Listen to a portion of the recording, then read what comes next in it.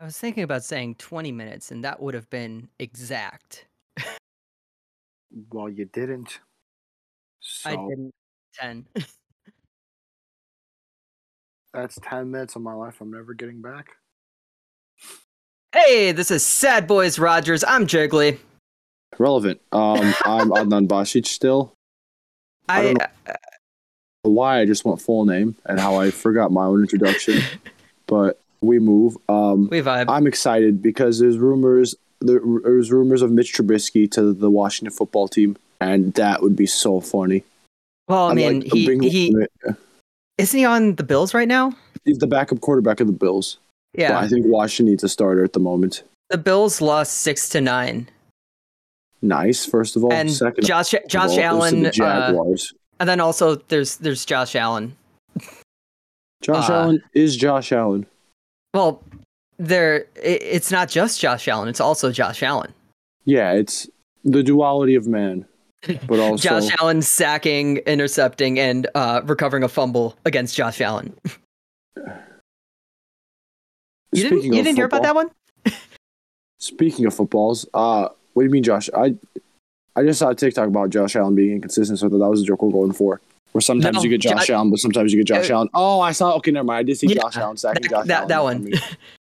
He was sacked by a play. He was sacked by, intercepted by, and a fumble was recovered against him by another guy named Josh Allen. I saw a great highlight of Josh Allen, the quarterback in college, where apparently once he threw an interception and then tackled the guy who intercepted the ball. And the guy who intercepted the ball gave him the ball back afterward, which was really funny. It made me laugh. What is the point of that? Because he was taunting him. Because, he got tackled by Allen, and then they both get up, and the guy that picked him off just gives him hands him the ball back, and Josh Allen's not happy with that. You're gonna hear a lot of coffee this episode, by the way. Yeah, you're gonna hear some coughing on. I was about to say on Maloney's end because your name is still Sean Maloney in the Discord. Yes, as it should be. As it should be. You're gonna hear a lot of coughing from Adnan's end. I don't know why. You're a bit sick, and I had like you said, I don't know why. You know why? To be no kidding. I mean, I don't know what kind of sick you coughing. Are. I don't know what kind of sick you are. Are you trying to accuse me of something? I don't know. It could be like a sinus infection. I don't know. No, it's I get occasional mucus buildup. This comes with the territory. It's like a cough, and then mucus buildup. It happens once every, I don't know. It's really weird. Also, Albert Elith plays for Bordeaux. Who? Albert Elith from Houston Dynamo. Oh, Albert Ellis? It's not Ellis though. It's I mean, that's how I know the name. That's fair. It's not Elise. I think it's Elith, or it's weird. I tried to say it the right way. I've probably butchered it, to be fair. Don't say it the right way when you're around me. If it's wrong, I'll correct it. If it's right, then I won't know what's going on. You're just a Polish name merchant, to be fair. Yes. Well, I mean, I am going to be mentioning some Polish names later. Yeah. Oh God. So you're sick, and then also I had a pop quiz for my white blood cells recently on Friday. My dad scheduled my COVID booster shot for Friday and didn't tell me until Friday morning. Parents just are not great. So I just wake up to a text from him. It's like, your appointment's at 1. That was the epiphany I had the other day, by the way. It's because parents are if you're a parent, you never have to worry about I'm trying to figure out the best way to phrase this, but you know how you get surprised by your dad just saying oh, hey, there's a thing you gotta do. You can never do that to your dad because your dad would be like, I'm just not gonna do that then. Yeah. Parents forget that that's a thing and that they have to communicate sometimes, because my parents do the exact same thing, to be fair. Well, it was more he asked me earlier in the week, oh, do you want me to set up your appointment? Yeah, sure, do that. And then I wake up that day. What that reminds me of is this morning I wake up, whatever, and I'm talking to my parents, and I knew we had plans to go for lunch somewhere. And I asked them, hey, when do you guys want to go to lunch? And they're like, oh, I don't know. And I told my dad, okay, I'm going to have cereal. I walk to the kitchen, and I get out the bowl, I get out the cereal, I start pouring the cereal in the bowl, and he goes, wait, no, don't have cereal yet. And I almost just started punching things. It was not an ideal way to start the morning. Anyway, this is just a Were life podcast. we going to talk? Were we going to talk about the Bengals? We didn't talk about the Bengals, but we don't really need to. We started with the football because we started with football. We don't need to go anymore. I got excited with the Mitch Trubisky rumor. Well, what I will say then about the Bengals is they got caught up in narrative because narrative is the dominant force in sports sometimes. Where the Browns obviously released Odell Beckham, but they confirmed that he was released, right?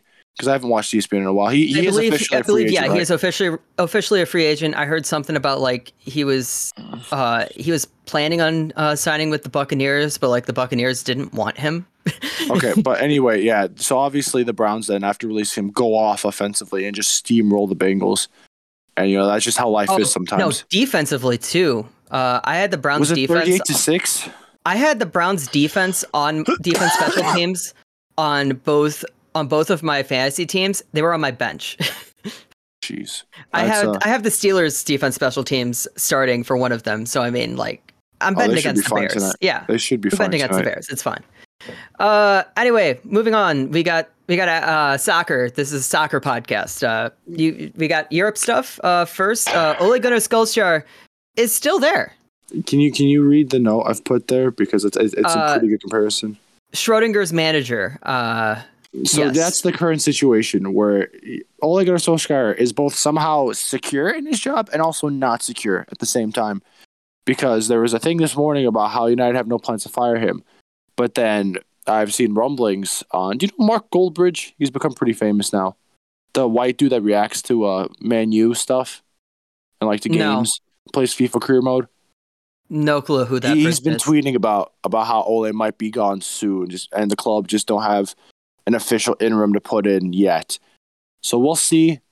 Hopefully that he's gone by just soon, because there is no more point to Manchester United Football Club if Ole Gunnar Solskjaer is actually in charge for the next game. Like, it's generally no point. It would be the worst non-sacking I've seen in my life by a country mile. It's unbelievable. Like, because, like, I've always been Ole out because I know he's bad. But, like, this is undisputable at this stage that he has to go. But, yeah. Well, yeah, like, that's the thing. Like, his job keeps getting saved. But it's just, like...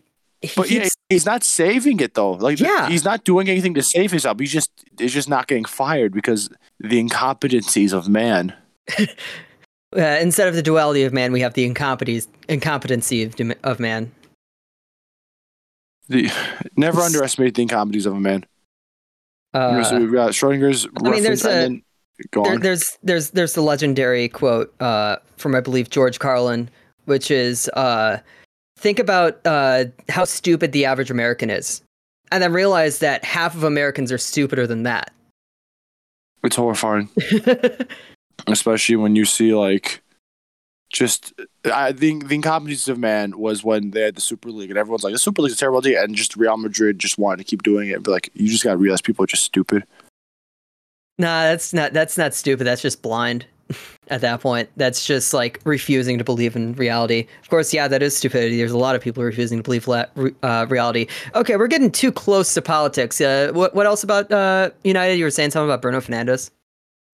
Bruno Fernandes accidentally posted a picture of Arsenal players in training because I guess he and Arsenal player Gabriel Martinelli have the same social media agency, because it was tweeted off Fernandes' account and not Martinelli's. So they're just a screenshot now of Bruno Fernandes tweeting good vibes with a bunch of Arsenal pictures in training, which goes to show how soulless social media is most of the time. I love it. Do we have anything else? I wasn't looking at the game plan. For the entire episode, nothing else. Actually, that's the end of the episode. We're just going to talk about. No, I have definitely a whole lot more else to talk about. Especially I'll read through the Wii League. The Wii League, it was interesting this past week. You're going to like it. Right. I'll read through the gameplay more effectively now, because I was still just looking at stuff on my phone. It's a really funny picture to me. You'll probably see it on somewhere of just good vibes and then just Arsenal players. But yeah, rest of the Premier League, Liverpool slip up. They lose to West Ham. That's funny. Arsenal remontada still incoming. They're currently in 5th, ahead of Manchester United. Ole Gunnar Solskjaer, if he survives this while being behind Arsenal, that's That's unbelievable, to be fair. Because if you look at that Arsenal team and then look at the Man U team, like the players, it's day and night. It's horrifying that Arsenal are actually still ahead of them. And by 3 full points. I don't know. And then Aston Villa and Norwich both sacked their coaches. What's very funny about Norwich is that they won their first game of the season and then fired their coach. Because that's what happens when teams, I guess, know they're going to do it ahead of time. AKA the Chicago Fire and Rafael Vicky. Somebody else made that comparison as well. It is pretty funny, at least, to be fair. And then Aston Villa have just been in collapse for some reason. And they've got a good team, so they shouldn't be as bad as they are right now. But, yeah. That's the Premier League. Chelsea won. No, Chelsea actually tied to Burnley, so it's just kind of chilling now. Bundesliga, Marsch beats Dortmund, and Leipzig jumped to 5th. They've been struggling, but they seem to be turning kind of a corner, maybe. They tied PSG in the Champions League, so Marsch has bought himself some time at least. He's not a complete fraud at this level yet, but yeah. It's also his birthday. While we're recording, it's Jesse Marsch's birthday. Oh, that's nice then. You got to celebrate this weekend. And then the only other Bundesliga thing, because no one cares about that league, to be fair, is that Wolfsburg wins again. I have to now keep track of Wolfsburg because they have the coach that got Bremen relegated, and they're somehow doing well with him, which is just prime example about how life is not fair and life is not just sometimes. How do you get relegated and then get a better job and then do well in that good job? It's falling upwards, obviously. Anyway, but the good thing is Bremen actually won this weekend. They pulled off another remontada. They conceded. I was just going to say they conceded and scored twice, but that's just how comebacks work. You know that dude I keep talking about? That is how a comeback works. The Nicholas Füllkrug, the guy suspended, unsuspended, captain, assist, whatever. Yep. The narrative arc was completed. He scored. He scored the first goal in the comeback. Bremen's new tactic is having their center back cross the ball into the penalty area because that's how both goals were created, and it's really funny, to be fair. Well, like what the Fire wanted to do with like Christian Dean back in the day.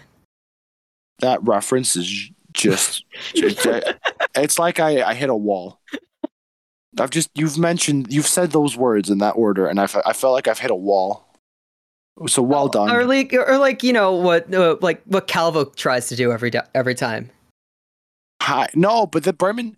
It was also because the other team was trying to park the bus, so the Bremen center back just kept getting the ball top of the area, like kind of on the wing, kind of not on the wing, okay. And he was just crossing it in, and he put in some good crosses. It was just by like complete coincidence that he was just like, I guess I'll do this. No, because he looked like he was getting a good position. I don't know. We'll see if it happens again next week. If I would be a big fan of Milos Velkovic cross narrative.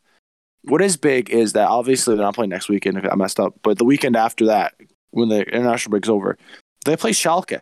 And that's a big game, to be fair. Ooh, fun. So, yeah. And then, is Schalke doing well right now? I haven't had. This kind of transitions to the next point. But so I'm assuming you haven't then seen why the two Bundesligas gone viral, have you? No, I haven't seen that. Look up the two Bundesliga standings real quick. Ooh. Well, obviously. And then look at the points.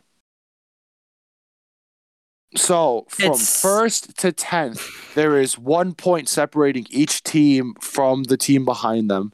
Yeah. So, it's St. Pauli 26, Regensburg 25, Paderborn 24, then on. Wonderful. And that picture's gone big on social media just because of it looks really nice, to be fair. It's pleasing. The two Bundesliga is a fun league. Like, I remember my dad was trying to make a joke about how Bremen jumped up to 8th, but I told him, like, they're going to catch up to somebody. Because teams just keep losing in the two Bundesliga. And then Schalke lost. Nuremberg was the team Bremen beat, to be fair. And then Jan Regensburg in second lost. St. Pauli unfortunately did not play. To be fair, if they did play and they got a point or something, it would have ruined the table. But they got a game in hand. Yeah, they got a game in hand. They're going to be playing against Sandhausen. Because they were supposed to play this past weekend, but Sandhausen have a COVID outbreak in the squad. So they could not play that game. So that will be made up eventually down the line, blah, blah, blah, blah, blah, whatever. So, yeah, Bremen are only, let me do some math, 5 points away from 3rd, 6 points away from 2nd. The Schalke is the big game, though. That could be like a season-defining game, because if they can win that and just kick into gear, that's good stuff. And I'm off from work that day, so that's a W. Fun. And then, yeah, the rest of the world, or rest of Europe, I guess. La Liga, Xavi is official now. Barcelona bottle it with their interim coach because they gave up 2 goals in stoppage time to Celta Vigo, or it may have just been the one. Let me see who did give up 2 goals in extra time were Atletico Madrid somehow, and they also tied 3-3. La Liga is trying desperately to get people to care about them, but I refuse to be fair. No, they only bottled away a single goal in extra time. It was the 96th minute, though. Yeah, Iago Aspas. Oh, were they up then 3-0? They were up 3-2. They were up 3-2, and going into final minutes. You gotta check. They were up 3-0. Yeah, they were up 3-0 in the 50th minute. Yeah, unbelievable. And Atletico Madrid conceded twice in stoppage time to tie, which is pretty funny, to be fair. But, I mean, I'm a fan of the new chaotic La Liga. It is chaotic, to be fair. So Sociedad, case in point, Sociedad are first because they won again. But Real and Sevilla both have games in hand. For some reason, a bunch of teams only one have game in hand each. Yeah, only one each. You know what I mean. But it's weird that a bunch of teams have a game in hand over others in La Liga. I don't know what's going on there. La Liga's always been kind of a structural mess, to be fair. Barcelona's in 9th. That's weird to look at. Man, that's Barcelona have really fallen off. This is like kind of one of those moments where you just kind of look at things and you're like, because like obviously it's been happening slowly over the course of the years, but kind of just looking at Barcelona 9th. Well, something that looks weird to me is Getafe at the bottom of the table, Villarreal mid-table, because like those are usually the teams that are fighting for like 5, 6, and 7. Yeah, I mean Villarreal are in Champions League. They could still get out the group. Valencia 10th is strange. For shout out Rayo Vallecano, they're in 6th. That they've got Falcao. That's funny. There's a lot of teams in Spain. That may not make sense in theory. Yeah, that's the thing. Like Spain always produces like solid players, but we only ever like truly care about like 5 teams from La Liga. And now like this is the season. Like all of these teams are like okay. Barcelona's in disarray. Real Madrid is doing something, is like on something right now, and they just like something's wrong there. Atletico is like a bit off this season. This is one of their off seasons, and so everybody is scrambling for like this is your moment to have relevancy in this league. The weird take I was gonna have is that every team, like they just have so many recognizable teams. Like every team feels like they've got something about them. It's just I don't know. I don't know why I'm now just focusing on La Liga. But well, I mean, anyway. It's the sort of thing where like, oh, I know what that team is because I heard of a player that came from that team, but I've never actually seen that team play because nobody cares enough to see that team play. Yeah, I don't know. Anyway, it's France now. Who cares? Why are you mentioning France? Well, because last time you had on the game plan, it was laid out per league, and one of the other subcategories is Liga, and I just put who cares because who cares? I forgot what we talked about last week that had to do with Liga. Couldn't Frankowski probably. Yeah, it was Frankowski. Yeah, it was Frankowski. Serie A, AC Milan, and Napoli both tie, so they are now still joint first. And Mourinho has been struggling a bit with Roma because that squad isn't really. Yeah, that squad's not a great squad. So. Although it is funny because Mourinho's already mentioned that in the press about how like the transfer window wasn't ideal, and it wasn't, to be fair. That team has issues, but if you can get Europe again with them, that'd be nice. Yeah. Juve's in 8th still, but they did win this past weekend, so they're gonna eventually jump over Roma. So Roma's in a fight for Europe in Italy. To be fair, I don't even know if they're even able to get that, but they need a few transfer windows to fix things. Also, shout out Venezia for actually being a good team. They beat Roma. They've got Sergio Romero. They've got the football dude we talked about last week, Gianluca Busio. It's a nice team, all things considered. Yeah. Wait, is there... I remember there's like some other random team that I was interested in seeing how they do this season. I don't remember. What a champion you are. Like, absolute nailed it. Champion. And then Champions League... Hellas Verona. That's what I was thinking of, and I don't care anymore. Yeah, that was last week. Time. Why is a Washington football team jersey at $150? While you were talking, usually when I'm doing the Japan stuff, Adnan is off doing something else on his computer, I'm guessing. This time though, while you were talking about Europe, I was getting the in-game editor for Football Manager so I could go sicko mode on MLS with the fire. I can go sicko mode on. I never want to hear those words put together ever again. Why is Washington football team apparel so expensive? Anyway, because it's not going to last long. That's the other thing I forgot. That's part of the reason I actually want to get it because, as I mentioned, Trubisky might have to watch it, and I might actually get a Washington jersey just because, starting next season, I assume we're never going to have Washington football team again. Thank you for reminding me about Washington football team because that reminded me something about the NWSL I need to mention. Okay, well, get that in the game plan for later. And then lastly, Champions League. There were some Champions League games after we recorded the last episode. None of them mattered in the slightest, really. I looked at the scores and I had no takeaways. Other than Ajax might be doing, Ajax kind of once every 5 years put a run together and they look exciting before they sell everyone again. That might be happening this year because they beat Dortmund in Dortmund. They're running away with the group. And they could be a threat in the Champions League because everyone else kind of stinks this year. So, who knows? And then they'll sell everyone in the summer, and they'll need 5 years to bounce back again. Vibes. But that's now. It's time to see what ocean is it between Europe and Asia. That's not what I mean. I mean Japan. Because I do realize that Eurasia is technically one giant. Why is the thing? Why is Europe and Asia separate? Why is it not just Eurasia? It sounds a little too much like Uranus, to be fair. Because I believe it's for cultural reasons as well. That's fair. Yeah, but also China's very different to Bosnia. And also kind of like that line of the stands in Azerbaijan and that sort of that area was a choke point, very hard to cross. And that's a good sub Eurasia. Yeah, area.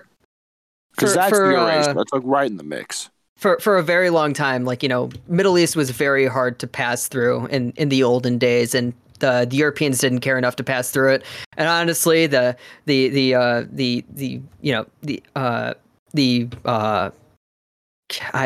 forgot what civilization there was in India, but the Indians didn't want to pass there very much either. And there was the Silk Road, but very dangerous because you had to go that far anyway. Whatever. Jiggly's a big expert on things that are very hard. Yeah, I wanted to make that joke so long, but you just kept talking. I couldn't squeeze it in. And fun fact, I was trying to look up what's the name of the body of water between Asia and Japan, and it's just called the Sea of Japan. Yeah, and I'm kind of angry. I'm kind of angry about that. You couldn't give it an actual name. No, it's the Sea of Japan. There's actually an inland sea in Japan. What do you mean inland sea? You know how you have a bay? It's kind of like that, but bigger. Okay. I'm too stupid for this conversation. Something that I've learned for all you young writers out there, much like me, a young writer who hasn't done anything. For all you young writers out there, unnecessarily morbid. For all you young writers out there, my biggest suggestion is that is to just know a lot of random stuff that you can throw in whenever. Just knowing a lot of random things really helps you with writing.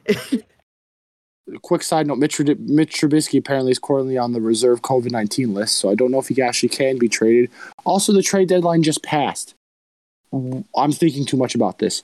Second of all, if you're going to put fun facts in your article, make sure they're correct. Because one time I wrote an article and I was going to reference a player moving from the United States to Europe, and I said crossing the Pacific Ocean, and that is not correct. Because I got someone replied to me on Twitter about it. But have you had your dad go up to you and correct your article to your face? When you go and sit down for dinner. That's the reason why I'm not a fan of my dad looking at the articles. I'm not going to lie to you. Anyway, we'll move on to Japan. Mr. Corolla, if you want to read my articles and then not tell me anything about them, that'd be great. Fun. Big friend of the pod, Mr. Is it Corollo? I don't even know how to say your name properly. It is. Wow, look at me go. Anyway. Toyota Corolla. I'm sorry. I'm sorry. Yeah, I heard that one before. J League FC Tokyo loses 8-0 to Yokohama Marinos. How you feel about that, huh? You know what you get when you mix the J League with I don't know. I was gonna try to make a Joker reference again, but I couldn't. They did have a man sent off, but they were already down 3-0 by the 39th minute, which was when they had the man sent off. So okay, so like, let me ask you this, Jiggly, though. If I told you that like your soccer team would have to concede 10 goals in a month, wouldn't you want 8 of them to happen in the same game at least? So then you only have 2 for the rest of the month. Obviously, that's not how sports works, but maybe Tokyo want to get all the goals conceded out the way now, so they can move again in the forward. Move again in the forward. I'm the one who just came home from school. Like, what are you doing? You've been home all time. I've been home and I've been sick, and I keep having to do things that require me to be outside in the weather. All right, it's not ideal. It's not cold outside. It's like 66 degrees. Look, man. Look. I got nothing, all right? Continue with Japan. Tokyo drops down to 9th with that result. Cerezo Osaka lost 1-0 against Kashiwa Reysol. That was an 86-minute game winner. Elsewhere, Kawasaki actually finally lost. They lost 3-1 to Sagan Tosu. That is their second loss of the season. They are still 10 points ahead of Marinos, so it doesn't really matter. Anyway, we got up next is the Women's Empowerment League. Jeff won 1-0 over Niigata, and it was actually a 90th minute penalty to win it. They are now in 5th place, which is very fun. Magic of the Wii League. The magic of the Wii League. I know those streams are on YouTube, and I gotta find them so I can see what that penalty was, so I could send it over to Adnan.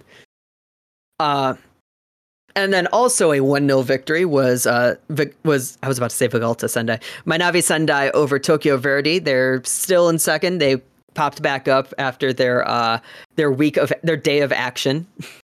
And day of action.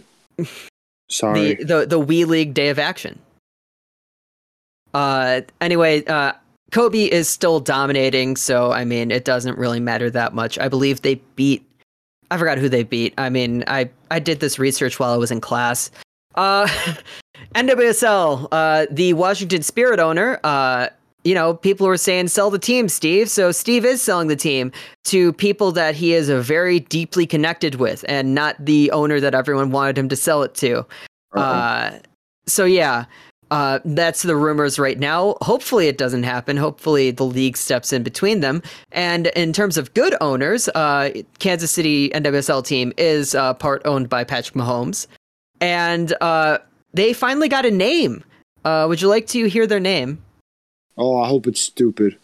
It's the Kansas City Current.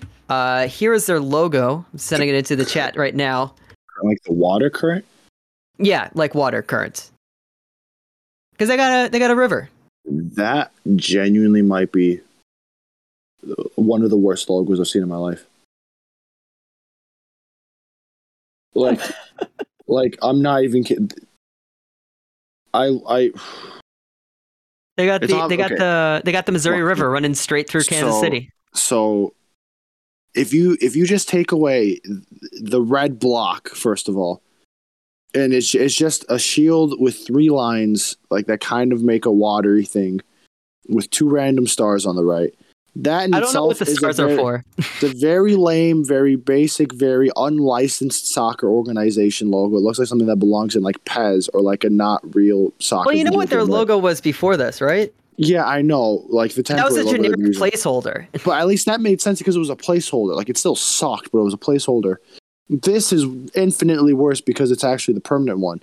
And that doesn't even get into the fact that they've slapped a giant red bar down the middle of it and then just put KC in giant white letters.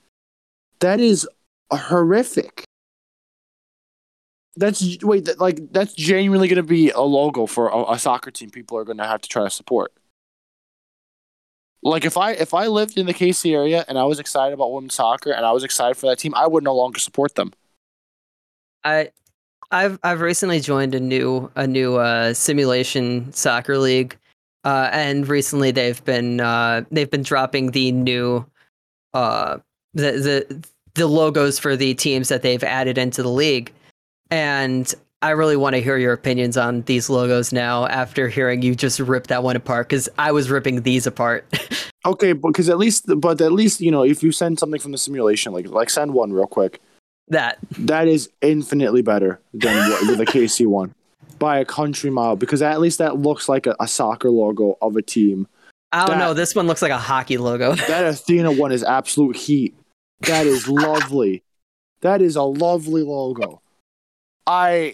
If the Fire had that next season, I'd actually support the club. That is lovely. Like, I don't get how pro soccer teams are so bad at making logos. Like, make it simple. No. The current Fire logo stinks because it's too simple. It's a C. You need to make it simple and simple but still meaningful. That's the point of symbology. Yeah, but there's no meaning. What meaning is there behind a giant red block? That's the issue that I'm seeing. Do you want me to look up the thing that they have for their stuff? Because they always have that sort of thing. It's like, I don't want to be lied to. I don't care. I'd rather not waste your time hearing about that. Which we can segue, by the way, into something. Oh god, they posted. Okay, they do not have the usual sheet of things. They have a video, and they put it on Vimeo. They didn't put it on YouTube. It's on Vimeo. The only thing shadier is, all right, Jiggly, you get $10,000, right, every single month that you only watch things on Video Daily Motion. Do you accept the offer? How long do you do it? I don't know. You can get some pretty shady stuff on there. Actually, I would only accept it if you said the only thing I could watch stuff on was I might leave the call. I don't even want to know what you just said. It's an anime pirate site that I might bleep out. Okay, anyway, we can segue into this real quick, even though it's MLS related, but New England officially announced their rebrand, and everything is dead now. MLS is no longer fun. MLS is a league for adults that run a business, that make money. There is no soccer about this league anymore. Kill your heroes. Eat the rich. There's the old the old story of Nakata. Do you remember that name? The only Japanese players that anyone knew back in the early 2000s. Or the guy that's an Ultimate Team. Yeah, I know about Nakata. Yeah, Nakata. Very, very good Japanese player. Played in Serie A for a while. Known as possibly the best Japanese player, at least playing outside of Japan. And he retired at a fairly young age. He was 29 or something, a fairly young age for a player of his stature, being able to. Let me just actually look up to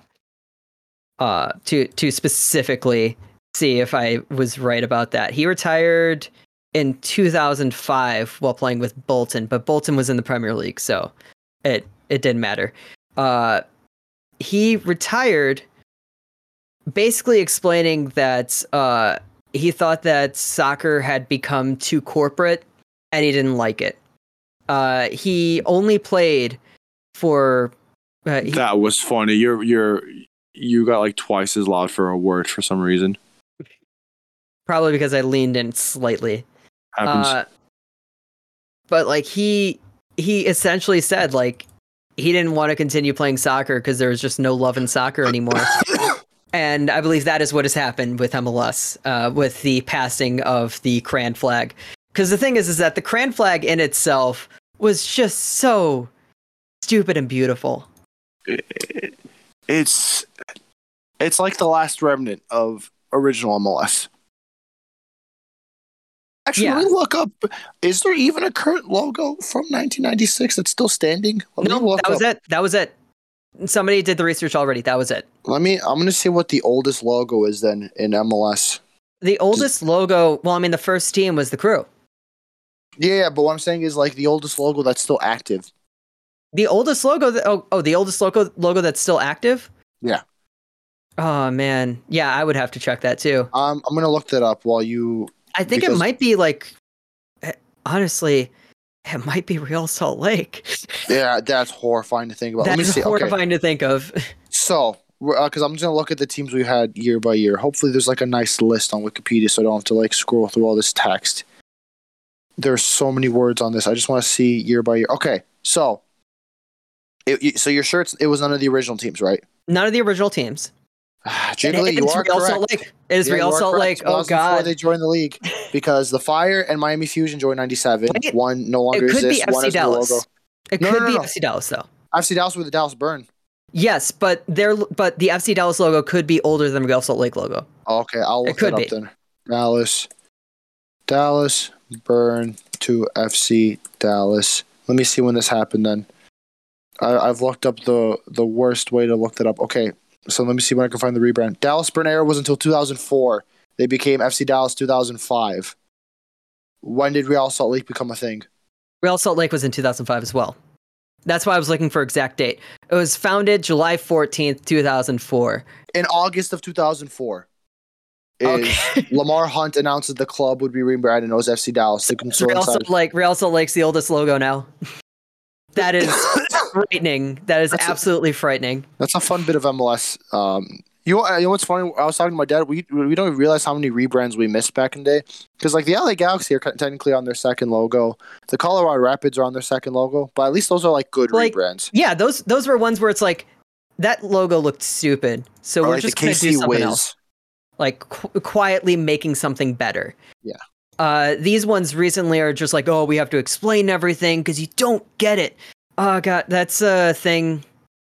God, something I'm learning in my screenwriting classes is just like, if you have to explain something about your script as a screenwriter, if you have to explain something about your script, like, no, this is what it's about, then you've already failed because you haven't done your job. So if you have to explain something with your logo, you have not done your job. Yeah. It's not even that bad of a logo per se for New England, but it's just like it's a final nail in the coffin. But then I gotta say that I always we're talking about Kansas City. I thought we were still talking about the Kansas City logo. Oh, the Kansas City logo is just bad. It's just horrific. Because like that one, there's nothing else to say other than that logo sucks. It's horrific. That logo legitimately pisses me off. Like if I could fight the human equivalent of that logo, I would. Well, that'd be Patrick Mahomes. You think you could take him? Dude, if I need to fight Patrick Mahomes over that logo, I would smoke him.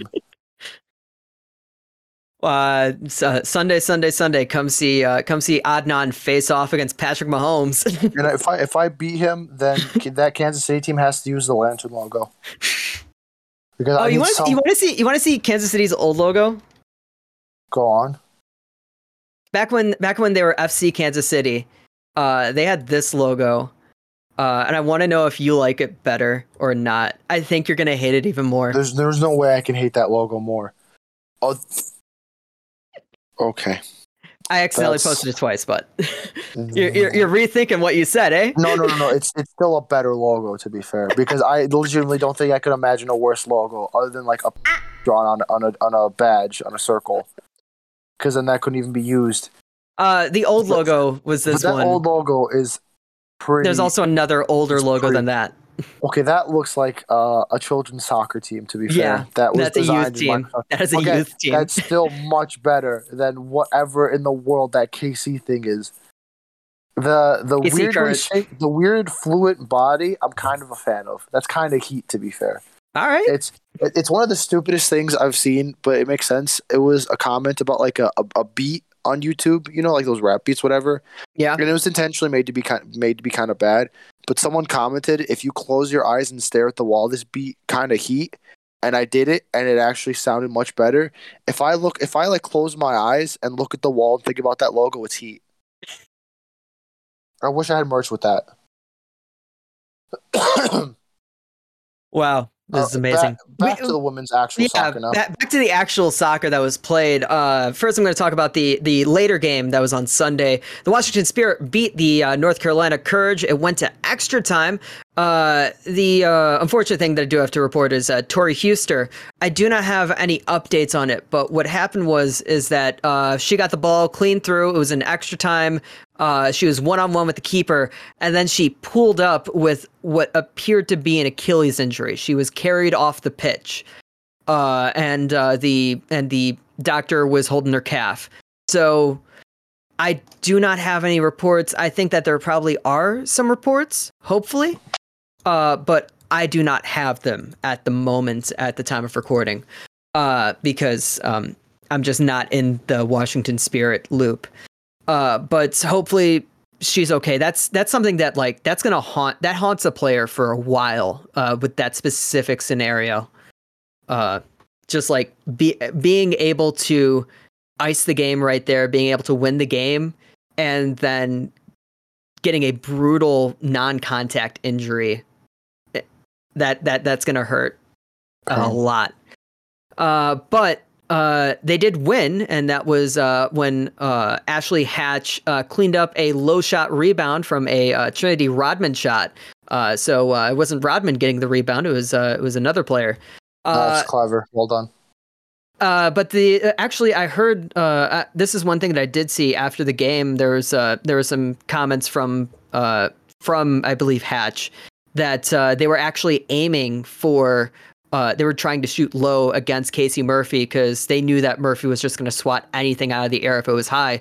So that actually went exactly to plan. That was exactly what they were trying to do against her. So it's nice to actually hear that sort of tactical side, because normally you hear tactics, you think, okay, positioning and where players are passing to, but you don't think about the tactic of how you shoot at the goal. And that was interesting to hear about, and they converted on that tactic. I like it. And the Spirit will face off against Olympic Lyon Reign in the semifinals. I do not know when that is, and honestly, I don't care that much. Chicago Red Stars versus Gotham FC. The Chicago Red Stars ended Carly Lloyd's career, so that was fun for me. That was they won 1-0. Kailen Sheridan had a wonderful game. They gave player of the game in Gotham to Carly Lloyd, but I don't think she deserved it. She was flopping half the time and trying to break legs. She did get a yellow card, and I was hoping that she'd get sent off. But it was actually Kailen Sheridan who I thought had a really good game. She was standing in front of that goal very well, but she wasn't able to stop every shot, and so Mal Pugh did get past her, I believe, in the... Hold on, I have my... Why didn't I just take this down and mention it? She let by the goal in the 62nd minute. Mal Pugh did look like she was pulling up, limping a bit around the 85th minute. She was taken off then, but hopefully she'll be okay. The semifinal games are next week, and the Red Stars have made it further than they should have made it this entire season. As we know, at the beginning of the season, I said the Fire were more likely to make the playoffs than the Red Stars, and the Red Stars have won a playoff game, and the Fire are in 12th place. So yeah, I just gotta take that out, to be fair. But the thing is that the Red Stars are going up against a Portland team that honestly did not go into the end of the season very well. I believe their last few games, their last game was a draw against the North Carolina Courage. They won against the Dash, but then they also took a draw against Reign. They took a draw against Kansas City, who is trash. They lost to the Dash. They haven't really handled things well since losing to the Red Stars in late September. And wait a second, no. I think I'm looking this wrong. Whatever. Yeah, they haven't handled things wrong. They've only gotten one win since then. And I think that it's a very possible thing that the Red Stars could be going up against a lesser Portland side at the moment, like a mentally weakened Portland side with the way that they've been playing recently. But they ended up with the top seed. They won the Shield. So they're still a dangerous team. That game is going to be played next Sunday in Portland at 4:30. The Reign Spirit game is going to be at 2:00 that same day in Seattle. No, not in Seattle, in Tacoma. because the Reign play in Tacoma, and that's why they can't be called Seattle. I think that's it. Yeah, that's it for NWSL stuff. So do you like? Because I'll kind of get to it later, but I love the MLS playoffs. Just watching it, like even when I was a Fire fan, I just love watching it. Do you watch other NWSL playoff games, or do you just not care about the rest of the league in the slightest? I think that on a better day, I would have watched the Spirit Courage game, and I might still watch the Spirit Reign game. Mostly like Sunday, I had a lot of homework to finish up because I was like completely out of commission on Saturday and I needed to finish all of this stuff. But I will try to watch. So if you could, you would. Yeah, I'll try. I won't care that much, but it's I'll your watch schedule. It. Yeah. Because I'm sorry, but I will absolutely clear my schedule for the MLS playoffs. I've just realized there's gonna be a house game. Probably that's. The big thing right now is that my dad has basically said that if the Red Stars make the final, we're going to Louisville. That's a vibe, to be fair. I've tried to look up the MLS the playoff schedule, and all it says is the finals on the 11th of December. So thank you, MLS, for that. They're helping you out. They're helping you out there, bud. You got Chicago House stuff. I heard a bit from a. We also have to talk about the Detroit stuff in that same area. Okay, cool. You got that there. I got it covered, big man. Don't worry about that. I don't know why it sounded kind of sexual. I apologize for that. That's on me. That's just the vibe that this podcast has sometimes to our listeners. You mentioned the Chicago House and I get sexual. Anyway, so the House did win. They conceded very early on, but still won. A third remontada I get to mention, where I just don't remember. I need to find my article. I don't remember if they scored right before the half or right after the half.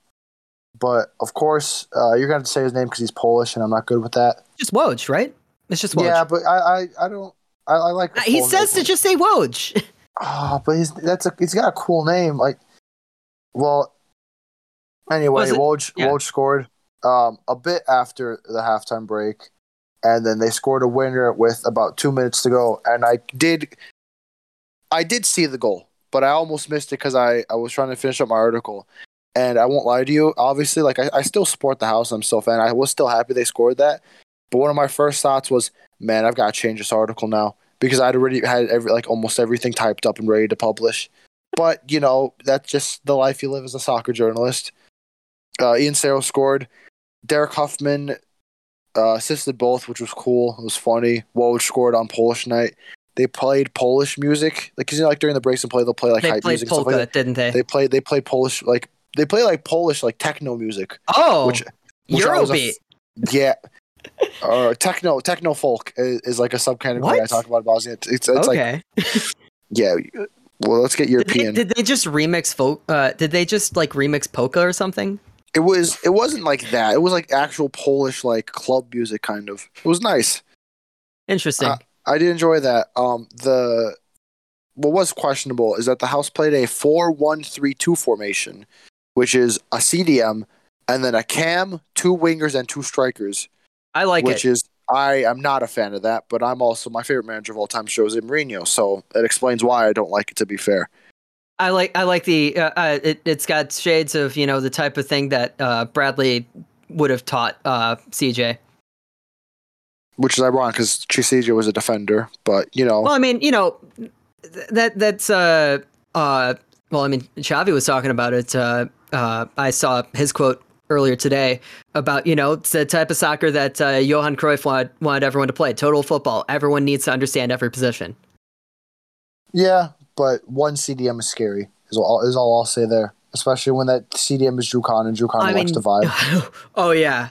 Well, I mean, I think that talking to Drew, not just on the podcast, but generally when I've taught the few moments that I've had to talk to him actually about soccer, it seems like he really likes the recoveries and that sort of thing, making those tackles. So he does like to vibe and move up the pitch, but I think that I can trust him to at least stay home when he needs to stay home. I just can't trust a one-man midfield or a one-man center midfield. I'm a scared, pessimistic man. Well, I don't know. I think that the Fire could do something like that with Fede. I think Fede is the type of player who could do that. Not. If you no offense, if you try that in the modern game at like a top tier level, you're conceding 50. Maybe CJ got away with it because it was a one-time game and this is a lower level. But like, if you're going into a game knowing a team's playing one DM, they're conceding 5.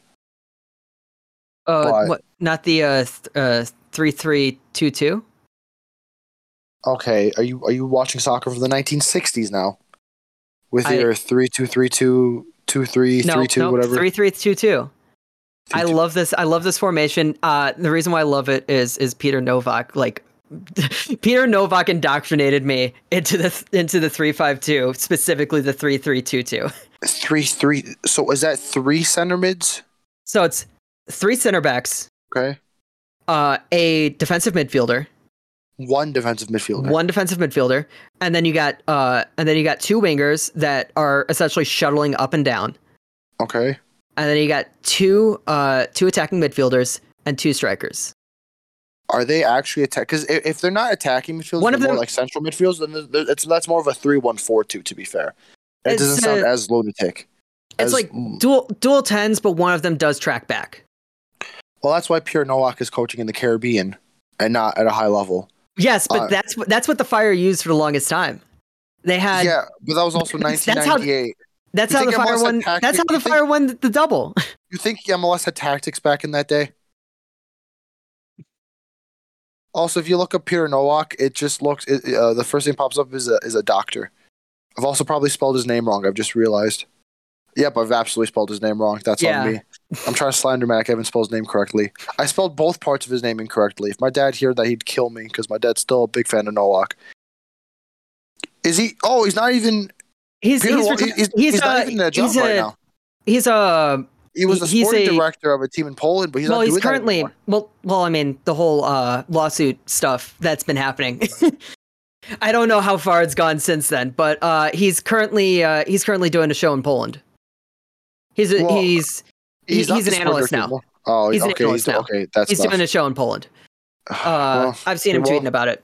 Oh, it's a good thing he's not doing anything tactics related anymore. Hey, no, I'm kidding. I'm gonna stop slandering him so much. But yeah, like I like that sort of formation if you can get a player that you can trust. I'm a cynic. Is what we'll probably have to leave that because we've got good duality because you seem like a hopeless footballing romantic that loves like offensive teams and going forward and like trying to win. And I just want like a one. Like if you told me the Chicago House next season won every single game 1-0, I'd bite your hand off for that because I love me a good 1-0 game. Anyway, the House have 2 games left in the year. Both are at home and they're both on Saturday nights at 7:30. The first is against Stumptown. The second is against California United. I believe I'm going to. I think I'm going to the game on the 20th. That's the last game of the season. Then that's fan appreciation night. So I was gonna make a joke there, but I'll decide not to be toxic for any reason. Do you think I'd still be able to get something, even though I'll be in the press box and I technically won't be a fan in the stands? Wait a second. Oh wait, if it's the 20th, if the Red Stars make the final, that's the same day as the Louisville game, so I wouldn't be going. Yeah, but going to Louisville. Yeah, but that game's kicking off at like 2 a.m. Right? Remember? No, that one's it actually is at 11, I believe. Oh, so they actually moved it tonight then? No, what do you mean like 11? 11 a.m. How are you? So I guess you'd have to go the night before, then stay overnight somewhere. Yeah. Well, you worry about that. Yeah. Classes on Fridays. Cross that bridge when you get there, as they say. But, as you say, specifically you. Okay, other people, to be fair, imagine. Yeah. So, if you want to know about 3D chess, I put in my tweet for the article about like if you're not watching Chicago House, you're missing out, which is true, to be fair, because they are fun to watch. They're like a team vibing. But I also did put that knowing that a bunch of House people and like fans were going to retweet that and spread the word. So it's 3D chess, not 3D checkers. I also know that multiple House fans that I talked to about that game were just like, man, it's hard watching this team. They suck. Honestly, I had fun watching that game. Maybe I just got caught up in like the camaraderie and like all that. Maybe you've been caught up in your own narrative of defensive football.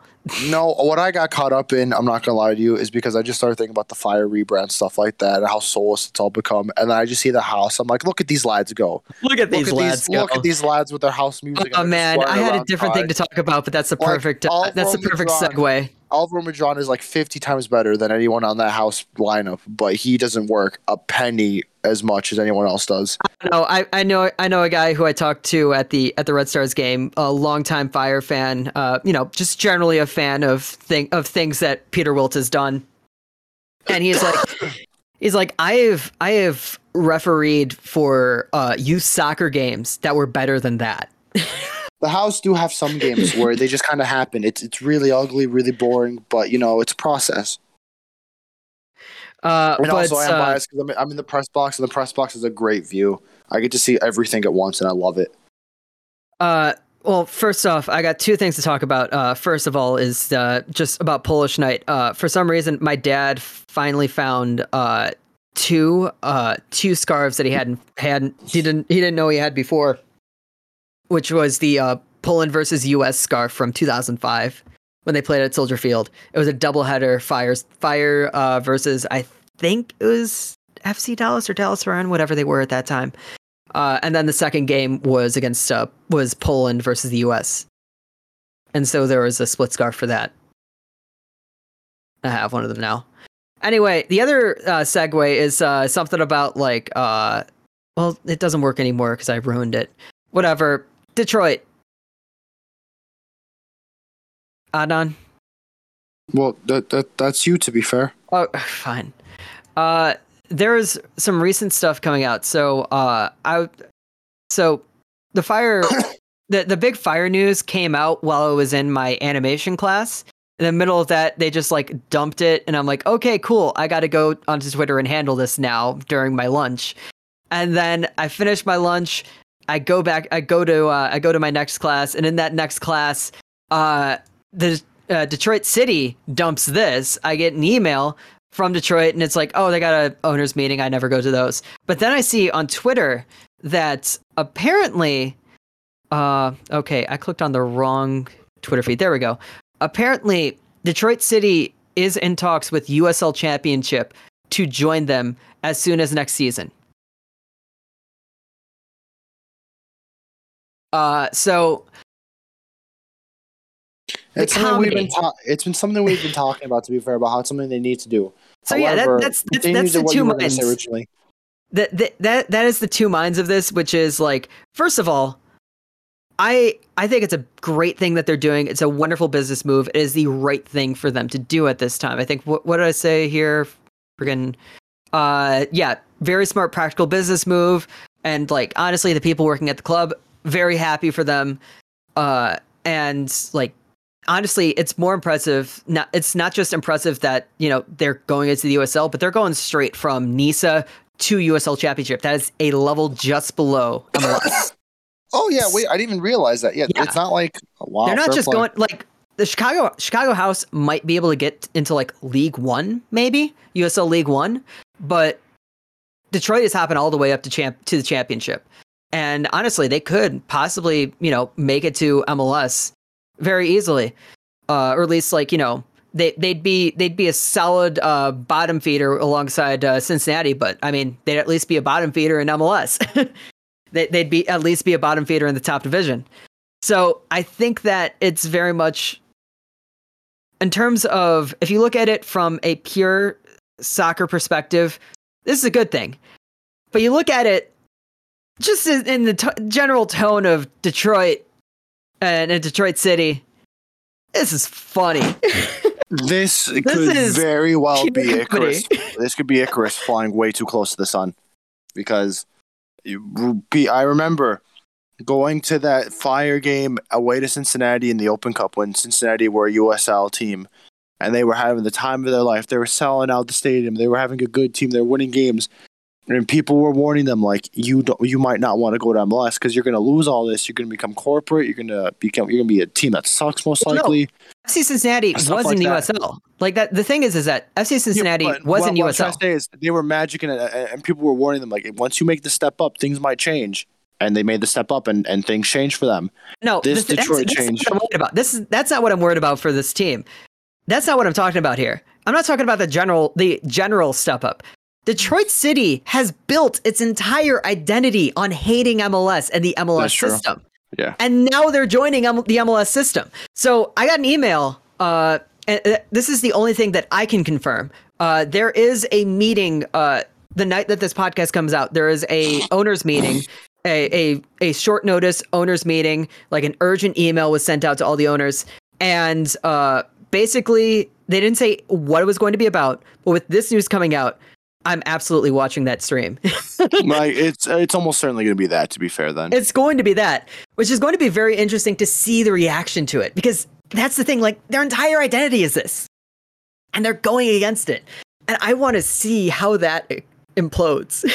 I want to see how that happens. Especially if they then join the league and just get absolutely demolished every week. Because what will be like the thing is that I think that they can handle themselves in the championship. I think they can. This isn't this isn't like Cincinnati moving up to MLS, because Cincinnati moving up to MLS, I don't think they got any DPs their first season. Like they came up to MLS and they're like, we're going to do this the right way. And they didn't get any DPs. They did nothing to help themselves, and they sucked. And then they finally got DPs, and they didn't do a good job at getting DPs. Like,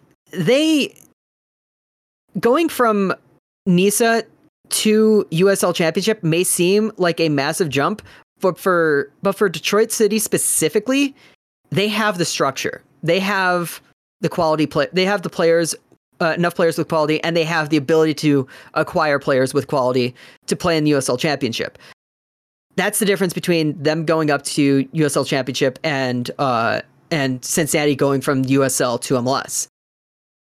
But the whole thing that I'm in on is it's their identity. Like it's like this is a storyline that we've accidentally been following for the past 3 months. We've accidentally been following this storyline as it unfolds. Because we've been complaining about Detroit almost the entire season for the house. We've been complaining about Detroit and how entitled they feel. And now, where is that going to go? What's going to happen? Like, I need to actually check out what's going on the Detroit tag, because this is just weird and crazy. And there's already people saying club over league. I don't know what that's supposed to mean. I think that's supposed to mean they're going to stay with Detroit even if they go into MLS, which is insane because they hate MLS. None of this makes sense. What will be funny at the very least is if they do go to the championship and they do get demolished early on, there's going to be a lot of stuff on Twitter. Because as we've learned, Detroit City fans love being on Twitter after their team does well. And if they're getting demolished, there's going to be a lot of talk back for sure. Because that's the whole thing right now.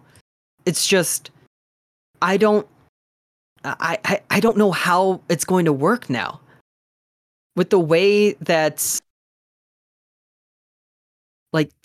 Detroit constantly acts around other people, and especially when they acted with the way that they acted around like Fire fans specifically, and saying like, oh, you're a McFranchise and everything.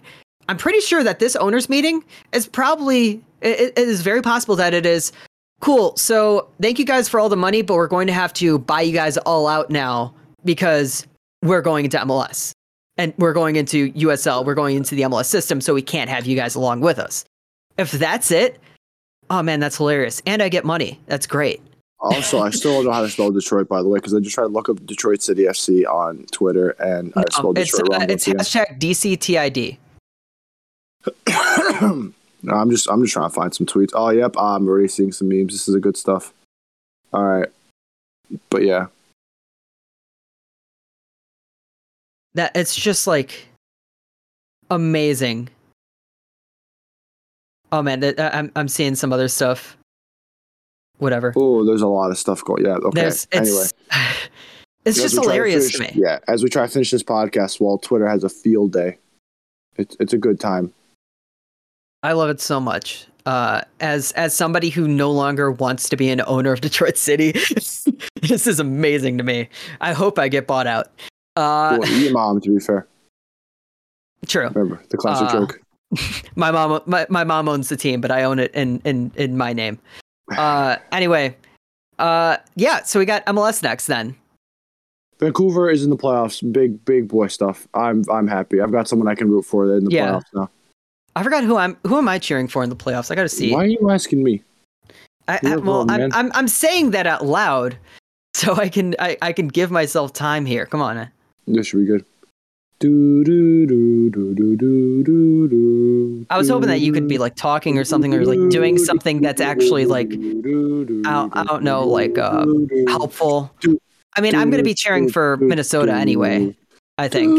But is Minnesota in? I don't think Minnesota's in. Yeah, they are. They're playing Portland on the road. Okay. Yeah, I'm always a big fan of MLS playoffs, even though I may not like what MLS does, or I may not like a team in MLS. I love the MLS playoffs because there's always something stupid happens. And it's always a good time. That is the motto of this podcast. Next season, every single season, we add an additional thing onto our logo. And next season, I want to have Latin script underneath our logo that says "Stultus fit aliquid semper," which is stupid things. What is? It always does something stupid in Latin. Something stupid always happens. Yeah, it's the rough translation of something stupid always happens, but the direct translation is it always does something stupid. That is life, to be fair. I love it. Okay, wait, where is it? I You'll hate get there it. one day. Yeah. It's not even like showing me a bracket. It's just like, here's a list of matchups. Yeah, they got it's Sounders versus Real Salt Lake, KC versus Whitecaps, Portland versus Minnesota. Yeah, I'll be cheering for Minnesota, I guess. I do think that it's going to be interesting to see New England and how they do. And they're without. I'm not going to cheer for them, but it's going to be interesting. I put preview question mark, but I guess we can do the preview closer to the actual playoffs because it's going to happen after the national break. Let's do it in a week or so or whatever. That's fair. But yeah, the only other MLS takeaway I had is that Lewandowski, I'm so stupid. Lewandowski has officially played his last game in MLS. And how do you feel? I put this in the chat earlier. I put the thing is, and it's the curious, because you know the curious case of Benjamin Button. I love saying the curious case of it. It's the curious case of Chris Wondolowski, because obviously MLS legend, most goals by far for anyone, but he's also got like the kind of Donovan effect where if you play in MLS too long, people are like, how come you never try to make a step up? You never tried to test yourself out wide or test yourself abroad? Well, Donovan did test himself abroad though, and failed. To be fair, yeah. Wando never tried, but then, well, you know, Wondolowski, whatever, poacher, it worked on MLS. He was comfortable. I can't blame him for that. But for people like me, and for many other people, no matter how many goals Wondolowski scored or how many good things he did, blah blah blah blah blah, he will forever be missed against Belgium. That's the entirety of his playing career, all of the work he's done in his life, all yada yada yada. To me and to many others, I look at Chris Wondolowski and I just think miss versus Belgium. And I kind of feel bad because, you know, he's a good guy, I assume. You know, he's done some nice things, but I just don't care because I've watched him single-handedly cost my country a spot in the quarterfinals of a World Cup. And it's tough, you know?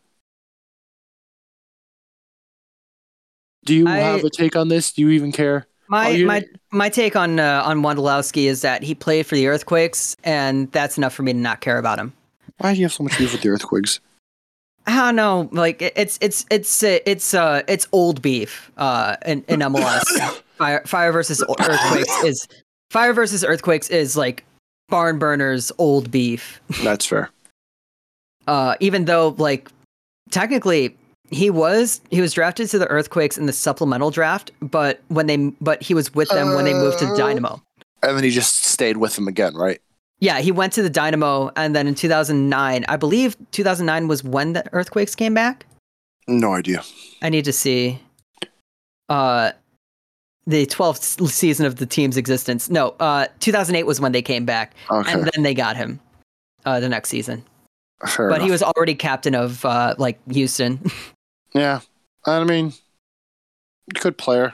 Does he have an MLS Cup? Yeah, he surely does. Yeah, he does. With the Goonies, that was coached by Yellup. Of course. But yeah. He's got 2 with the Dynamo. Not with Dominic Kinnear, the prime days.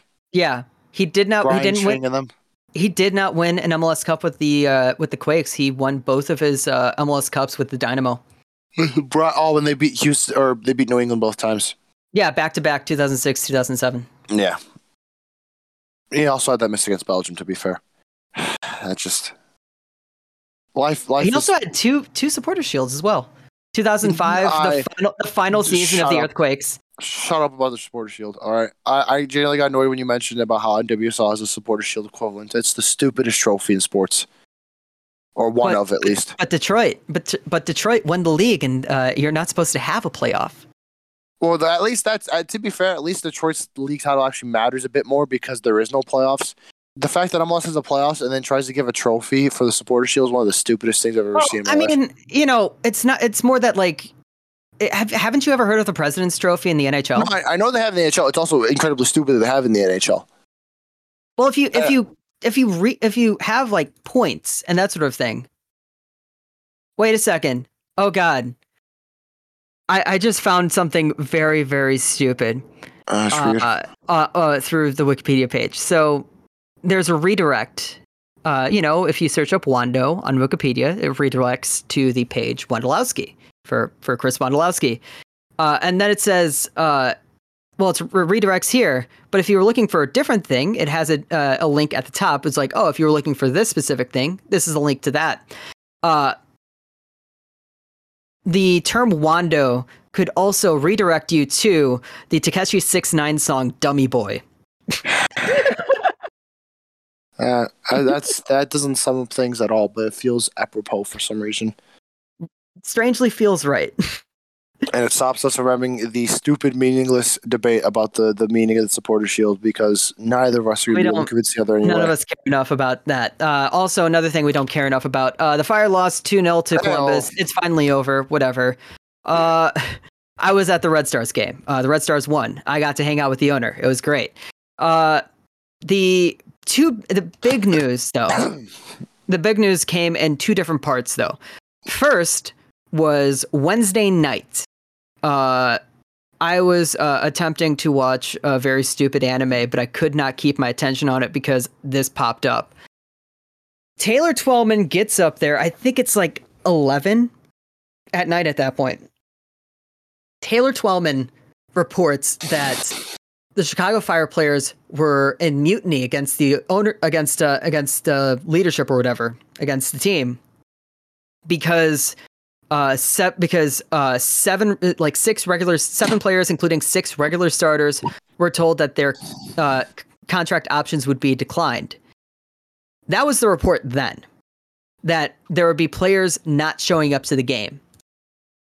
Fast forward to literally like maybe a half hour later, the follow-up report from Twellman said, "Oh, actually, apparently not all players. Not all players are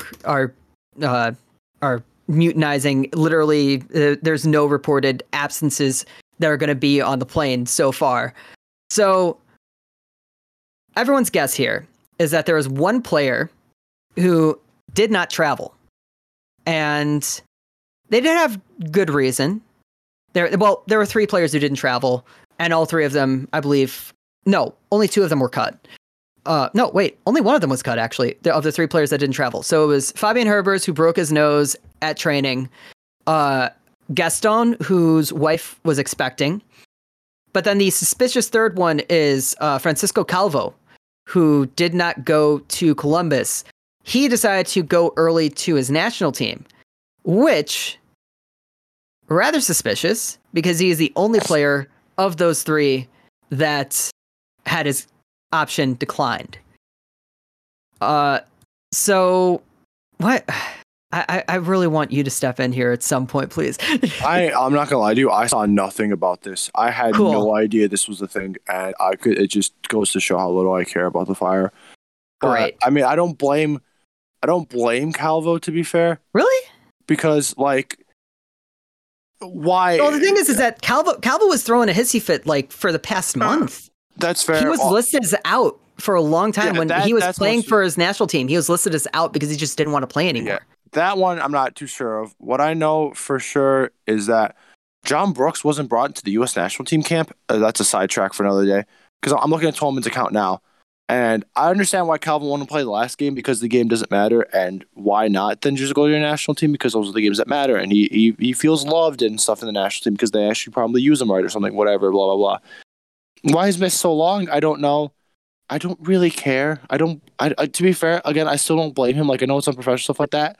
But, like, would I want to play for the Fire for, like, the last month of the season when I know the games don't matter?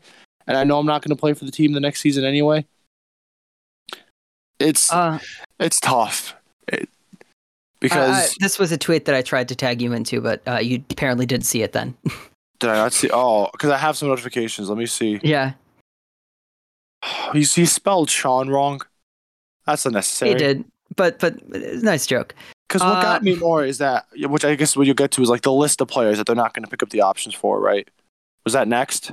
No, what was next was more just like the reaction, because I found it absolutely hilarious because you could tell which people were Fire fans and which people weren't, because the people who weren't Fire fans were all just like, man, this is like such a callous thing to do. I'd hate to be a Fire fan right now. Wow, this is terrible. I can't believe that they would do this to their players. And then all the Fire fans were just like, yes, finally, let them burn. Essentially, like, everybody was completely fine with players being cut. And like, there were a couple players that were like, if you cut them, I'm going to be mad. But at the same time, you know what? I listed it in our game plan as the culling because that's just what it was. Just get rid of almost as many players as possible that you do not need anymore. And I'm happy that they made the announcement immediately. And apparently their whole thing about like telling them early was about, oh, well, you know, so that they have, so that they know what they're going to be doing.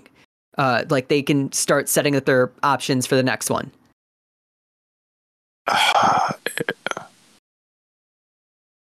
I don't know. Because do you have the list of people that are not getting their contracts picked up?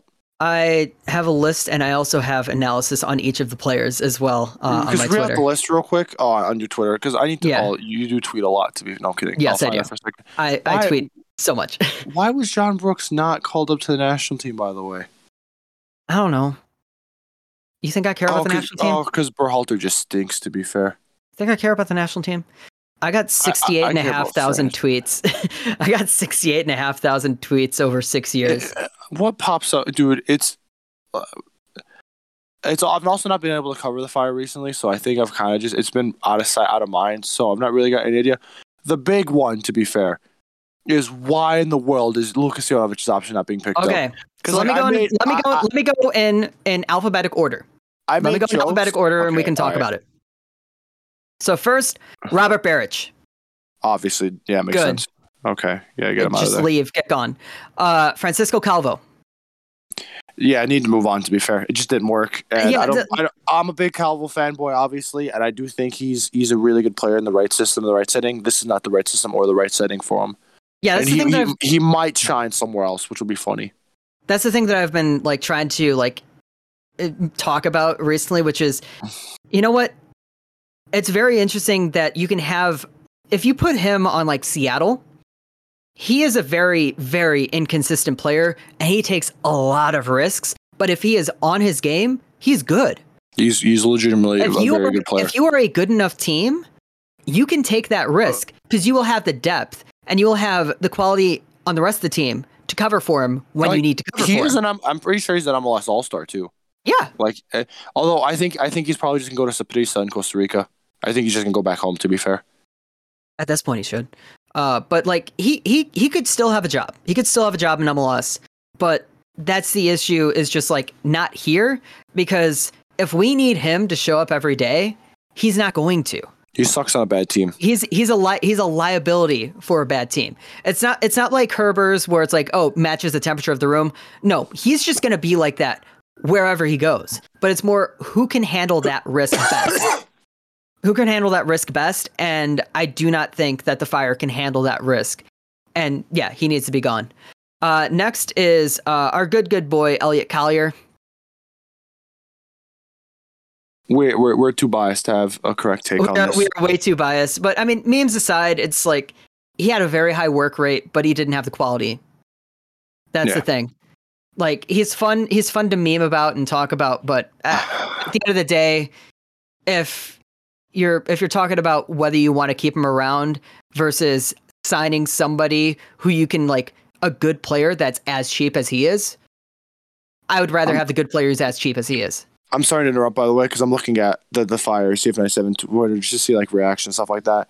And someone, the account is named Adama Traore's Arm Day, replied to the thing about the player announced the roster decisions and put breaking: Chicago Fire become the first team to clinch 2022 playoff elimination, and that's funny. That's good content. To be fair, no, I think it's a addition by subtraction for this team. But okay, next, Johan Kappelhoff. This is the one that a lot of people were sad about. It pisses me off to a certain extent because he is so good at the game. He is such a good player, and the Fire have wasted him, like completely and utterly wasted. Like he's genuinely one of the best center backs in MLS if he was in a good home. Like if he's been playing for Seattle or Sporting or blah blah blah for the last 5 years, he's one of the best defenders in MLS by far. He is so good, and this team has completely killed him. And like letting go of him now, sure, whatever, because they weren't going to save him anyway. It's so disheartening. It's about 2 years late. It's so disheartening, man. He lost like 2 years of his career by staying here for the last 2 years. It's just he could have done better somewhere else. When he was actually, because hot take, I don't rate João Mera like many Fire fans do. But when he was next to him in that one magical season, he's one of the best defenders in the league by far. I guess move on from now because you're going to rebuild everything anyway. Let him be free. But when we get to Luka, focus on that. When we get to Luka and say about the same exact thing, remember last time we talked about Luka and like Luka needs to be traded for the good of his career. I think that's the situation here with Kappelhoff, and I thought he was going to be traded like 2 years ago. That's why I'm saying like this comes 2 years late. Like he deserved to be on a better team 2 years ago, and we held on to him this long. That's like kind of an insult to him that we held on to him and didn't play him. Genuinely pisses me off. Like, anyway, next. Kung Fu Kenny Kronholm. Obviously. Bye. Yeah. Seeing how much he was getting paid, how much he was getting paid to be on injured reserve was infuriating. Never celebrate a man's demise, but that's the easiest decision anyone's ever gonna have to make. Yeah, that is the well. I mean, it's about as easy as the Beric decision as well. Yeah. Here's a more difficult decision. Alvaro Medran. So here's the context for that in case you weren't following along near the end of the season. Alvaro Medran specifically said he wanted a DP contract. But at the same time, he was also asking to leave earlier in the season as well. And with his contract heading to his option. So here's the decisions that the Fire had to face with his option is that if they pick up his option, he does not want to stay here because he's not going to stay on that low of a contract. So he's going to be asking to leave. If they decline his option, they can try to offer him a DP contract. But if you give him a DP contract, that means that suddenly all of these slots, you don't have all your slots open. You've suddenly replaced Beric with Medran. And if we dropped Beric to get that DP slot open to try to get a big name in, then that's just not good business.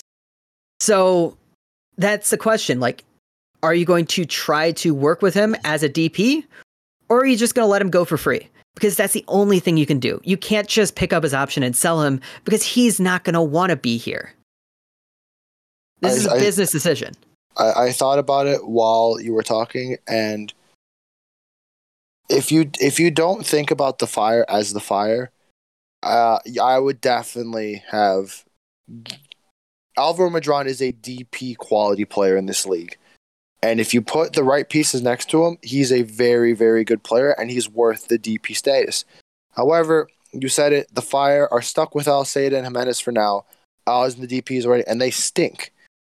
So, and also knowing that it's like your argument about Georgie, how the Fire would waste him anyway. Yeah. I think the Fire would have wasted Madron anyway. So maybe this is the best idea because like it's like knowing your own limits. But Alvaro Madron should be like a Fire DP because there is something to mention. If you put a good him next to Navarro and another good midfielder, actually seems like a sick midfield trio for next season. There is something to mention that Gaston has an option. They have not stated whether it has been picked up or declined. I believe they're waiting to get the new head coach in and have them decide. Oh, if they pick up Jimenez's option, that's going to be one of the stupidest things I've heard in a while. They have not made a decision on his future yet. I believe that is the line that they've given. So stupid. I would not be surprised if they do that, to be fair. It's just stupid enough for them to do it, to be fair. The next name is Bobby Shuttleworth. Could be a mistake because I assume the pecking order goalkeeper for next season is now going to be Gaga and Chris Brady. Yes. That is too young. That's the thing. I love both of them. They're both quality. I don't know about that. Because the thing is that like Bobby still has the ability to play in MLS. And I think that he could go to like Charlotte or something. He could start in Charlotte. Yeah. I don't know if they have a goalkeeper yet, but if they don't have a goalkeeper yet, I think Bobby Shuttleworth. No, they got like and other than Brant DP. Bronico. Yeah, they got ADP and Brant Bronico. Anyway. No, wait, they have two DPs and Brant Bronico. They got a Polish defender. I don't remember his name, but they got a Polish defender and a different guy. A Polish defender and a German defender, I believe, Patrick Oakes. But anyway, the thing with Bobby is just like he had like there were no expectations for him coming into this team. Like he even said it at the beginning of the season, and like we saw you change in real time about Bobby Shuttleworth. Yeah, fair play to him. Because he definitely proved himself with this team, but the thing about it is just like he was a Band-Aid.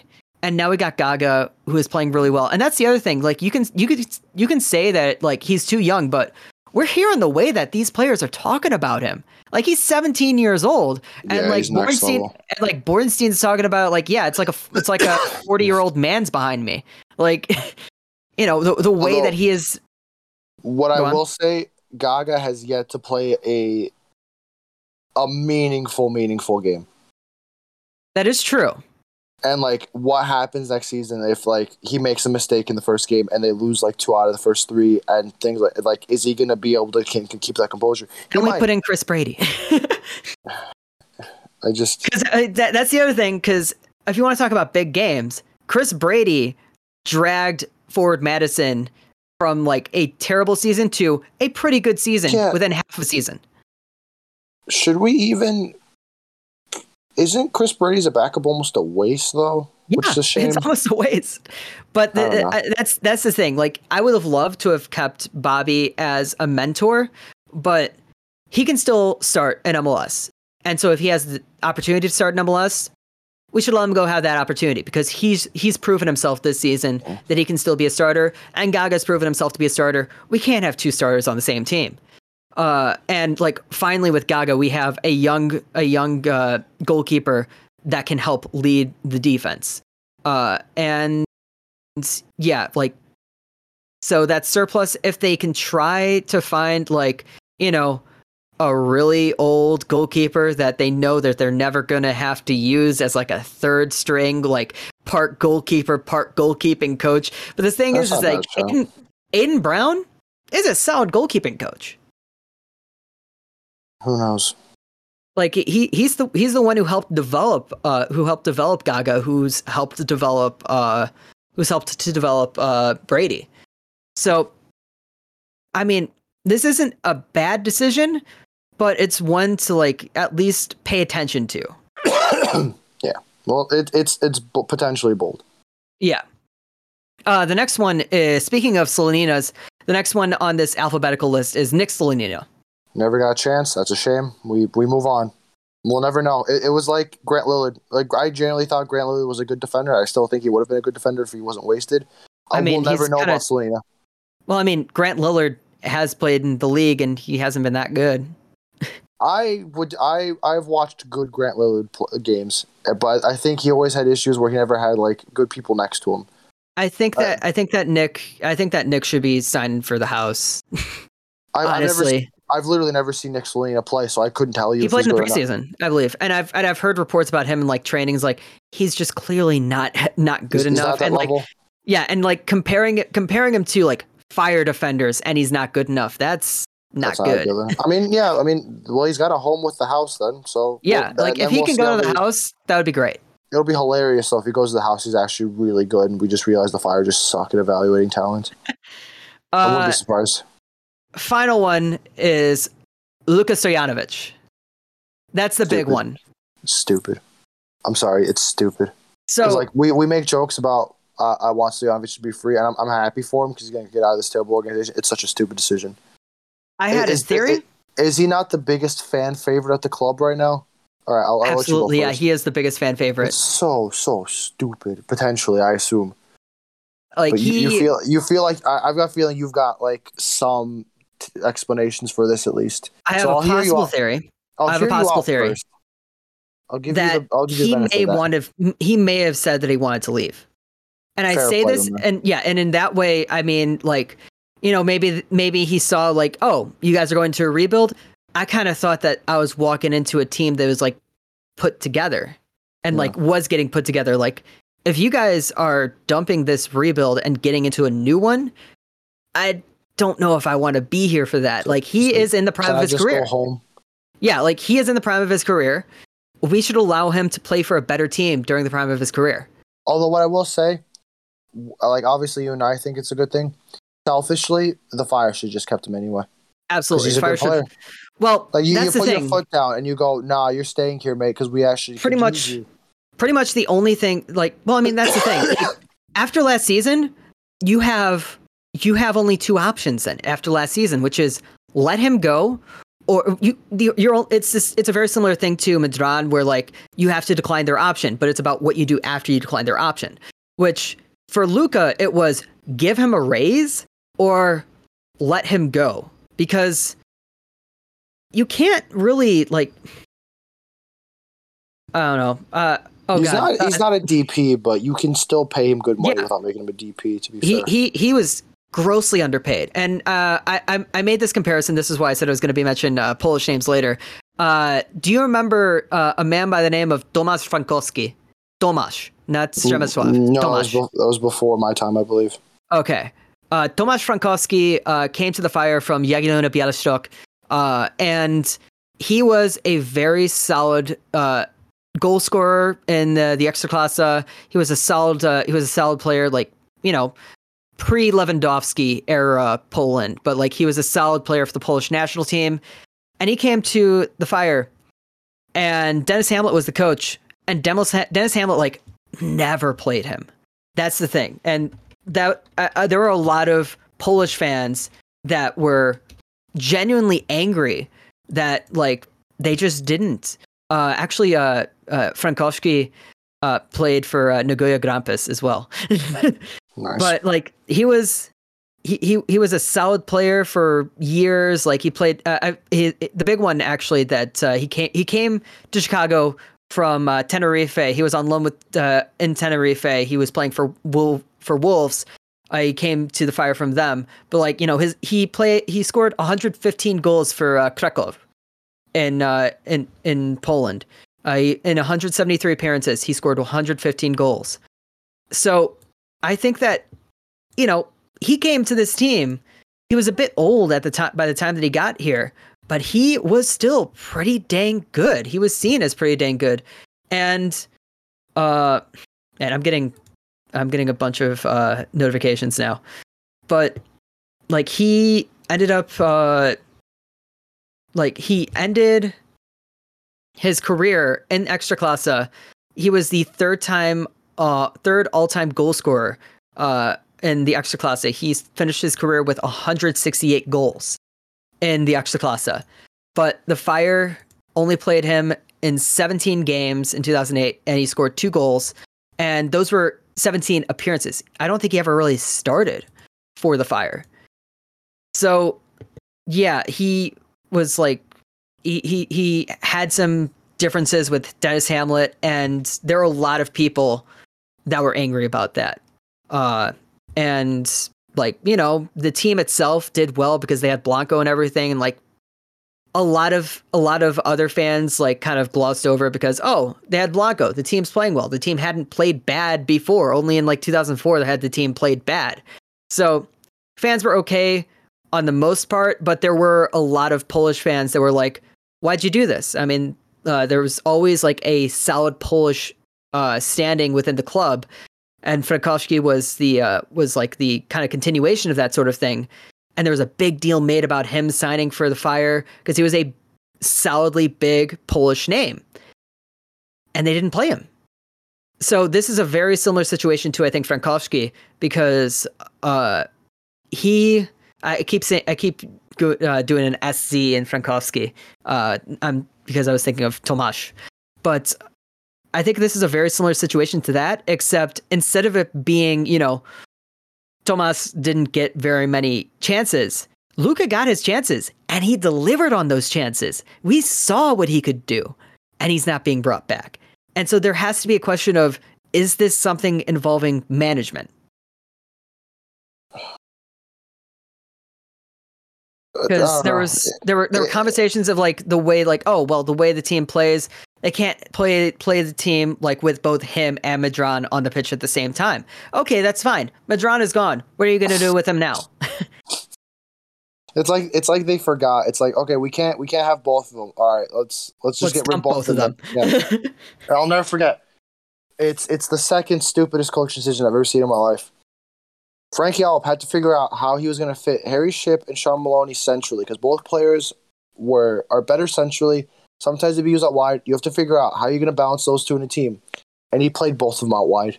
And it's the second stupidest coaching thing I've seen in my life. The first being Chris Armas, of course.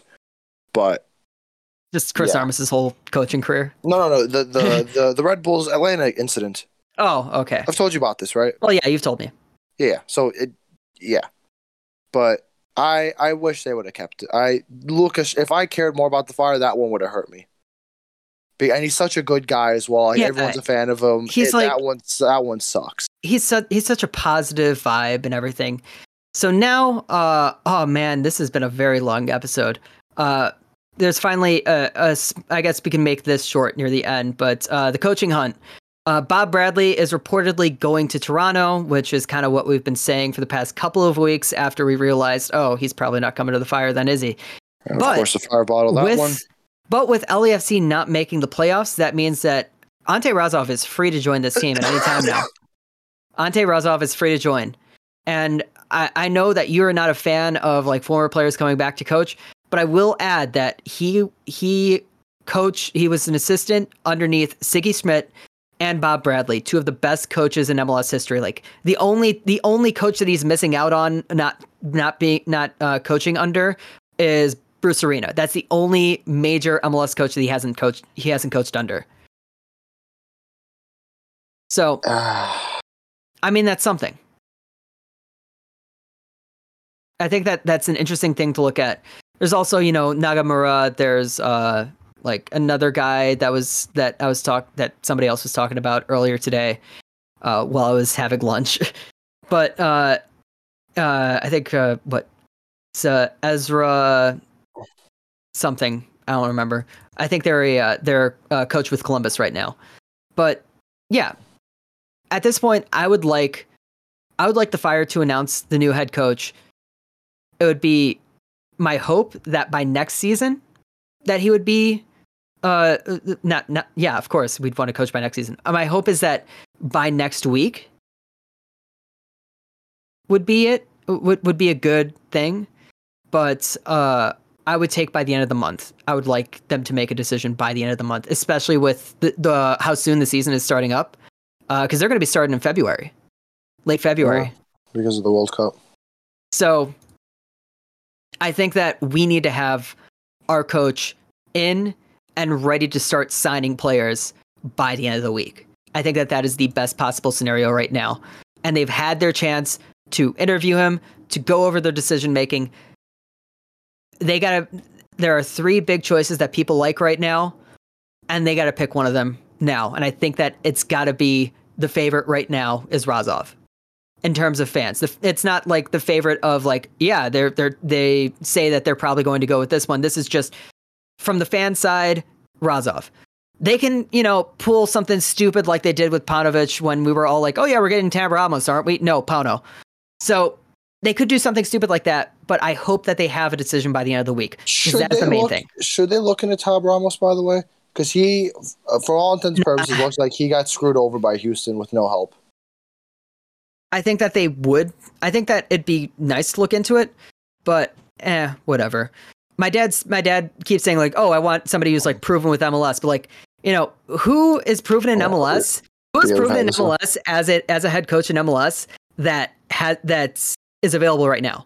Because the only coach that I can think of that is a proven MLS winner that isn't coaching someone right now is dead. That's the only coach that I can think of. Dominic Kinnear. Oh no, Dominic Kinnear is actually coaching someone. I forgot about that. Yeah, exactly. So who is available that is a proven MLS winning coach? Because I can't think of anybody. So that's why you need to go with an assistant here. That's why you go with Razov. He was involved with some very good teams recently. We'll see what happens. There's one last thing. It's a good point my dad made. Because obviously, as things stand, it's still the blue jerseys for the next 2 years, right? At home. My dad was saying, because like my dad's kind of a hopeless romantic, like where he keeps having this belief that if Bradley or Razov came in, they'd somehow be able to get them to change the red home kits for next 2 seasons. But wouldn't it be? That's not going to happen. Yeah, I don't think so either. But what's weird is that would it be weird having Ante Razov face Chicago Fire? But he's not coaching the Chicago Fire. This isn't the same Chicago Fire team he used to play for, and he's a club legend of. This is a new everything really, other than the name. It's a new logo. It's a new. Technically not the same stadium as before. Not a new stadium for him. Yeah, it's in blue. It's not the same Chicago Fire. Is that not going to be weird to think about? I think that the way that I was looking at it with people like my dad, they'd be like, "Oh, nice, a 5 former guy," but they're going to watch and be like, "This isn't the same. This still isn't the same." The way that I was saying it with Bob Bradley, I think sort of still applies with Razov, where it's like with Bradley coming back to the Fire, if that happens, likely not. Bradley comes back to the Fire, and it's a brand new Fire. I think of it as it's a new beginning. It is in a very similar way to the namesake of this club, which is the rebuild of the city. The city of Chicago is not called the second city because they are second to New York. They are called the second city because this is the second city that was built here. The other one burned down. This is the second one, and it has stood for I never thought about that. 100.5 years.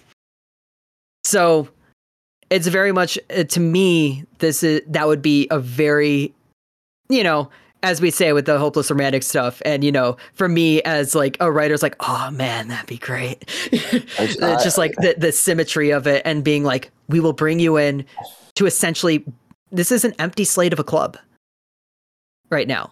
This is mostly a clean slate. You've got a couple of guys that it's like, okay, it'd be interesting to see how they develop, like Fede, like Gaga, and if he can try to get something out of Nacho, but probably not. But you have a pretty much clean slate here. I think that it's going to be really interesting. It would be really interesting to see him come back and do something there. And so with Razov, it's very much a thing of we want to still like inject the tradition of the past and bring it forward. Because I think that Razov, I mean, the absolutely never going to happen again with Novak ever coaching in MLS. Yeah. Let's just say this, but like, they bring in Novak. Novak was here during the good days, and he understands how to connect to the fans, and he understands what it was like for players playing for the Fire. Because I don't know how many times I've had to say this, but I mean, Hristo Stoichkov played for Johan Cruyff at Barcelona, but he says that the most fun that he had playing soccer was with the Chicago Fire. So there was some magic there. And in order to make this team feel something, You need to have somebody who understood that magic and is going to work together with supporters to try to at least inspire this team to be more than they are. I'm just sad now, just thinking about that, like the old. Because I can't make myself a hopeless romantic. I'm still just a cynic now at heart, where something stupid's going to happen. Either the Fire don't get Razov, they get some random dude, and it's just more of the same, or they do get Razov, and then like they don't hit on their DPs again, and they suck again, or maybe Razov flops. It's a lot of things can happen. And but you know what? As a kid, I actually loved Ante Razov because like he's the type of striker I love, where he's just like he's just right place, right time, will finish the chance if it comes to him, stuff like that. So like I would be over the moon if I cared about the Fire with this, but as like an analyst with no stake in it, it's a risk, and risks don't sit well with the Fire. We're about 2 hours. You've been sitting on this call for about 2 hours, so I'd like to end this for you. That's fair. I'll just say that like I don't think that magic's getting rekindled. I don't think it's there. I think that's, to me right now, I think for getting Razov, like a lot of things can happen, but what I can say is that getting Razov, at the very least, shows that management is willing to do something for the fans. That's the thing, because I think like the biggest thing right now is that they have lost the trust of the fans for so many years. Getting Razov is something. There's a lot of stuff that's gone wrong. If they get Razov, even if he's not good enough, they've done something to appease fans, and they've tried. It shows effort. So that's what I'm going to say with that. On that note. Yeah, I'm Jiggly. I'm still odd down. Eat the rich.